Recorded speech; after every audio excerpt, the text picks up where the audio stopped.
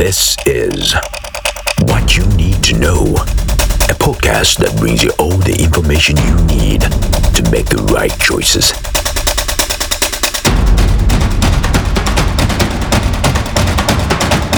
Army. Be the best. Your presenter today will be Corporal Nambula of Vice Support Company.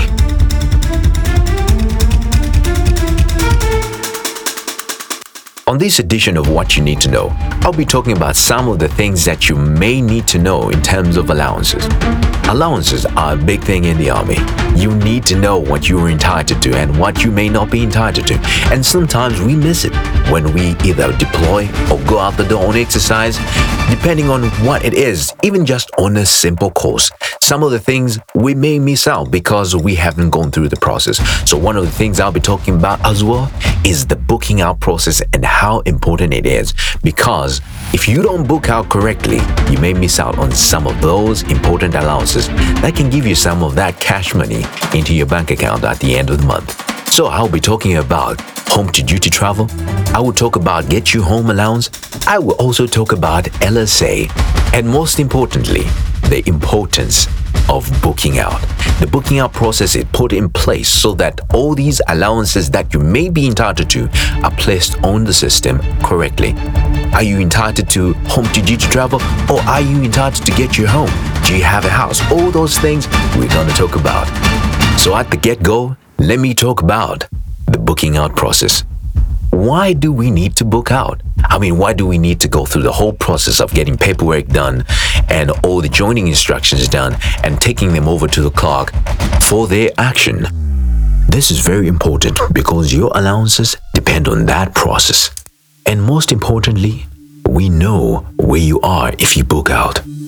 So now I'm going to take this moment to talk about some allowances that you may or may not know about. First off, I'm going to talk about HDT, Home to Duty Travel. Home to Duty Travel, or HDT, is an allowance that aims to provide a contribution towards the cost that is incurred by eligible service personnel to travel between their residence at work address and their place of work. And this allowance by concession is non-taxable, and the maximum HDT claim is capped at 50 miles.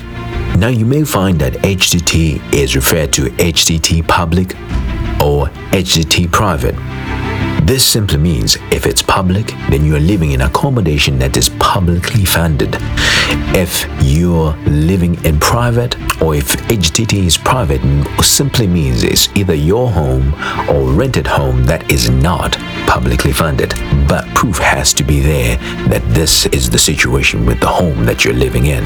So this simply means those living in public accommodation often have little control over where their accommodation is situated. It is, however, considered reasonable for service personnel occupying public accommodation to self-fund the first 3 miles to work.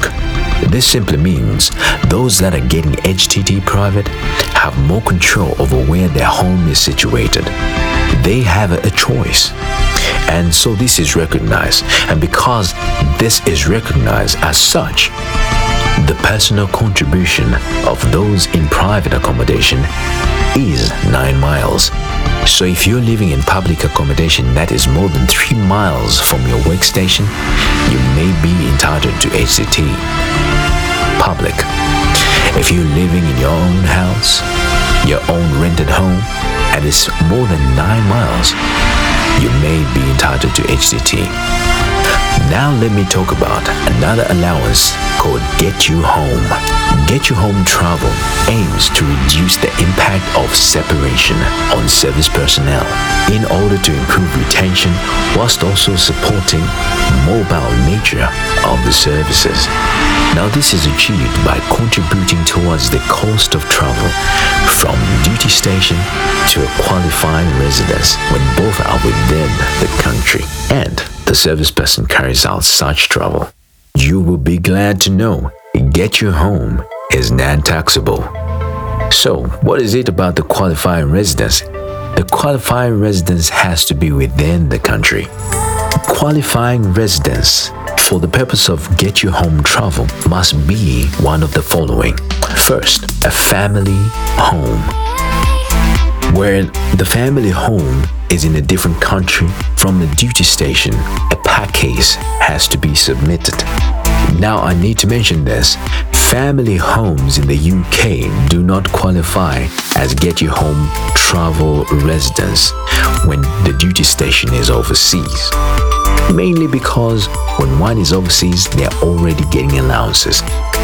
A qualifying residence could also be a privately maintained property, residence at work address, including SLA as in single living accommodation at the permanent duty station. A qualifying residence must be more than 50 miles from the duty station.